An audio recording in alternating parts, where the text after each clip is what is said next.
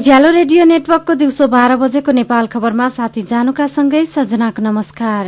नेपाल खबरका साथमा Colgate dental cream. न क्याभिटिजको डर न मायामा संकोच। रेडियो उज्यालोको मोबाइल एप्लिकेशन र उज्यालो अनलाइन मार्फत एकसाथ प्रसारण भइरहेको नेपाल खबरमा सबैभन्दा पहिले मुख्य खबर। आन्तरिक स्रोत र छिमेकीको साथ लिएर समृद्ध नेपालको सपना पूरा गर्ने प्रधानमन्त्री ओलीको भनाई। विभिन्न 8 परियोजना अगाडि बढ़ाउन चीनसँग समझदारी पत्रमा हस्ताक्षर। एसईई परीक्षाको नतिजा 1 हप्ताभित्र आउने, नतिजा निकाल्न कम्तीमा पनि 5 दिन लाग्ने। रुकुम पश्चिमको बाँफीकोट कर्णाली प्रदेशकै पहिलो छुवाछुत मुक्त गाउँपालिका। पहिलो पटक जुम्ली भाषामा लेखिएको शब्दकोशको जुम्लामा विमोचन। अमेरिकामा 123 जना आप्रवासी जेल पर्ने धेरै जसोमा दक्षिण एसियाका नागरिक। र विश्वकप फुटबलमा आज पोर्चुगल र मोरक्को, उरुग्वे र साउदी अरेबिया तथा इरान र स्पेन खेल्दै। नेपाल खबरमा अब पूरा खबर। प्रधानमन्त्री केपी शर्मा ओलीले देशभित्रको स्रोत साधन र छिमेकीको साथ लिएर समृद्ध नेपालको सपना पूरा गर्ने बताउनु भएको छ। सरकारी र निजी क्षेत्रका संघ संस्थासँगको सम्झौतामा हस्ताक्षर गर्न बेजिङमा रहेको नेपाली दूतावासमा आयोजित समारोहमा सम्बोधन गर्दै प्रधानमन्त्री ओलीले संयुक्त लगानी र विभिन्न ढाँचाको लगानी तथा सहकार्यबाट दुवै देशका नागरिकले लाभ लिन सक्ने बताउनु भएको हो। विभिन्न 8 सम्झौता पत्रमा हस्ताक्षर हुनुले दुई देशको मित्रता, समझदारी र सहकार्य अगाडि बढ़ाउन योगदान गर्ने तथा यसले नेपालको आर्थिक उन्नति र दुवै देशका नागरिकको हित हुनेमा आफू विश्वस्त रहेको उहाँको भनाइ छ। उहाँ अलिकति भिन्न र उन्नत परिवेशमा भएको आफ्नो दोस्रो भ्रमण फलदायी हुने र नेपाल र चीन बीचको सम्बन्धलाई सुदृढ़ बनाउने विश्वास व्यक्त गर्नुभयो। उहाँले अघिल्लो पटक भएका व्यापार र पारवहन सम्झौता कोसे ढुङ्गा भएको र त्यसले पूर्वाधार विकासका क्षेत्रमा अझ नयाँ उचाइमा पुर्याउन योगदान गर्ने र ती सम्झौतालाई अघि बढ़ाउने पहल भइरहेको पनि बताउनु भएको छ। यसैबीच चिनिया लगानीकर्ताले नेपालका झण्डै 900 मेगावाट क्षमताका विभिन्न 4 परियोजना निर्माण गर्ने भएका छन्। चीन भ्रमणमा रहेका प्रधानमन्त्री केपी शर्मा ओलीको उपस्थितिमा 879 मेगावाट क्षमताका आयोजना निर्माण गर्ने सम्बन्धी समझदारी तथा सम्झौता भएको हो। बेजिङमा रहेको नेपाली दूतावासमा आज आयोजित एक समारोहमा यो क्षमता बराबरको आयोजना निर्माण गर्ने सम्झौता भएको हो। एकैपटक यति ठूलो क्षमताको आयोजना निर्माणमा सम्झौता भएसँगै सरकारले अगाडि सारेको आर्थिक समृद्धिको नारा सफल बनाउन सहयोग पुग्ने विश्वास लिएको छ। बुटौल पावर कम्पनी र चिनिया कम्पनीको सहकार्यमा निर्माण हुन लागेको 600 मेगावाट क्षमताको मनाङ मस्र्याङदी जलविद्युत आयोजना सम्झौता भएका मध्ये सबैभन्दा ठूलो परियोजना हो। भारतीय कम्पनी ग्रान्धी मल्लिकार्जुन राव जीएमआर कम्पनीले निर्माण गर्ने भनेर लिएको यो आयोजना 1 महिना पहिले बुटौल पावर कम्पनीलाई बिक्री गरेको हो। 2074 सालको माध्यमिक शिक्षा परीक्षा एसईई को नतिजा आउन 1 हप्ता लाग्ने भएको छ। परीक्षा नियन्त्रण कार्यालय सानोठिमीले अबको 1 हप्ताभित्र नतिजा सार्वजनिक गर्ने तयारी भएको जनाएको छ। नतिजा आउन कम्तीमा पनि 5 दिन पर्खनुपर्ने परीक्षा नियन्त्रक अम्बिका प्रसाद रेग्मीले जानकारी दिनुभयो। गएको चैत 8 गतेदेखि भएको एसईई परीक्षामा देशभरबाट 4,85,000 भन्दा धेरै परीक्षार्थी सहभागी भएका थिए।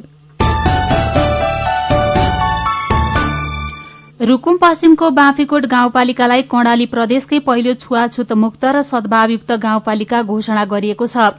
सार्वजनिक धारा, कुवामा विभेद नरहेको, अन्तर्जातीय विवाह हुने गरेको, भान्सा तथा खानपिनमा छुवाछुत नभएको जस्ता आवश्यक सूचकहरू पूरा भएपछि गाउँलाई छुवाछुत मुक्त र सद्भावयुक्त गाउँपालिका घोषणा गरिएको हो। कर्णाली प्रदेशका सामाजिक विकास मन्त्री दल रावले बाँफीकोट गाउँपालिकालाई प्रदेशकै पहिलो छुवाछुत मुक्त र सद्भावयुक्त गाउँपालिकाको घोषणा गर्दै अरू क्षेत्र पनि 70% भन्दा बढ़ी छुवाछुत अन्त्य भइसकेको दावी गर्नुभयो। नेपालमै पहिलो पटक जुम्ली भाषामा लेखिएको शब्दकोशको किताब विमोचन भएको छ। कर्णाली माध्यमिक विद्यालय अनामनगरमा रहेको बहिरा स्रोत कक्षामा पढ़ाउँदै आएका शिक्षक देवेन्द्र तिमिल सेनाले लेख्नु भएको जुम्ली सांकेतिक भाषा शब्दकोश आज सार्वजनिक गरिएको हो। जुम्लामा एक कार्यक्रमको आयोजना गरी चन्दननाथ नगरपालिकाका मेयर कान्तिक सेजुवालले किताबको विमोचन गर्नुभएको हो। उज्यालो रेडियो नेटवर्कको दिउँसो 12 बजेको नेपाल खबरमा बाँकी नै छन्। दाङको घोराई उपमहानगरपालिका 10 मा खानेपानीको धाराबाट किरा खस्न थाले। डोटीमा विद्यार्थीका लागि 1,60,000 रुपियाँ बराबरको शैक्षिक सामग्री वितरण। नेपाल खबर सुन्दै गर्नुहोला। घामकै उज्यालो जस्तो दिव्य एलईडी बल्ब छैन कुनै चिम यस्तो जस्तो दिव्य एलईडी बल्ब बनाऊ गाउँ सहर झिलिमिली झिलिमिली लगाई Divya LED bulb. Divya LED bulb 2 वर्षको वारेन्टीका साथ 14वटा साधारण चिम बाल्नुभन्दा एउटा दिव्य एलईडी बल्ब बाल्नुमै बुद्धिमानी। दिव्य एलईडी बल्ब उज्यालोमा छ दम, खर्च पनि कम। Divya LED bulb. Nepal bank लिमिटेडको अत्यन्त जरुरी सूचना। नेपाल बैंक लिमिटेडमा खाता खोली कारोबार गरिरहनुभएका ग्राहक महानुभावहरूले आफ्नो ग्राहक पहिचान विवरण केवाईसी 2075 असार मसान्तभित्र अध्यावधिक गरिसक्नुपर्ने भएकाले हालसम्म पनि उक्त विवरण अध्यावधिक नगरेको भएमा यही असार मसान्तभित्र आफ्नो खाता रहेको शाखा वा पाएक पर्ने शाखामा सम्पर्क गरी विवरण अध्यावधिक गर्न हुन अनुरोध गर्दछौं। नेपाल बैंक लिमिटेड नेपालको पहिलो बैंक। सीधा कुरा प्रश्न विचारियो हो उज्यालो रेडियो नेटवर्क काठमाडौँमा 90 मेगाहर्ज रेडियो उज्यालोको मोबाइल एप्लिकेशन र अनलाइनबाट प्रसारण भइरहेको नेपाल खबरमा तपाईंलाई फेरि स्वागत छ। यतिन्जेल हामीले प्रस्तुत गर्यौं विभिन्न 8 परियोजना अगाडि बढ़ाउन चीनसँग समझदारी पत्रमा हस्ताक्षर। एसईई परीक्षाको नतिजा 1 हप्ताभित्र आउने।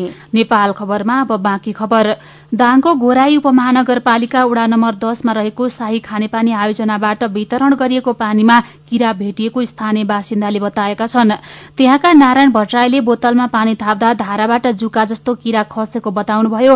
यसअगाडि पनि पटक पटक यस्तो समस्या देखिएको र आयोजनालाई जानकारी गराउँदा सुनवाई नभएको उहाँको गुनासो छ। खानेपानी आयोजनाका सञ्चालकहरूले भने 3-3 महिनामा ट्याङ्की सफा गर्ने गरिरहेको बताएका छन्।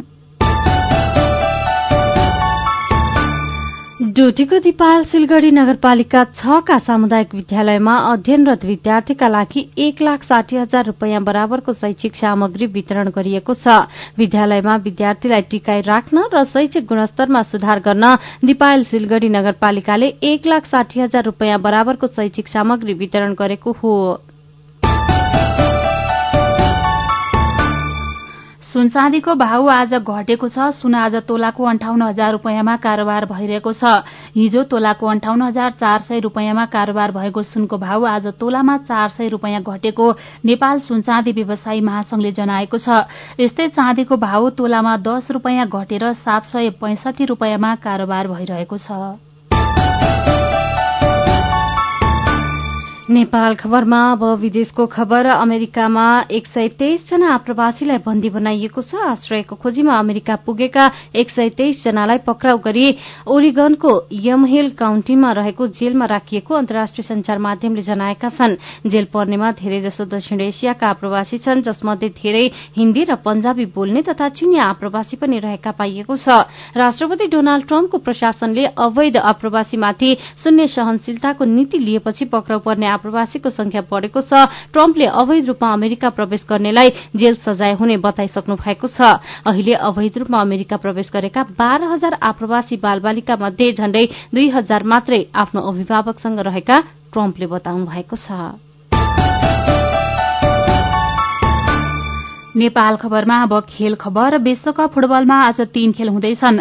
आज पोर्चुगल र मोरक्को, उरुग्वे र साउदी अरेबिया तथा इरान र स्पेन खेल्दैछन्।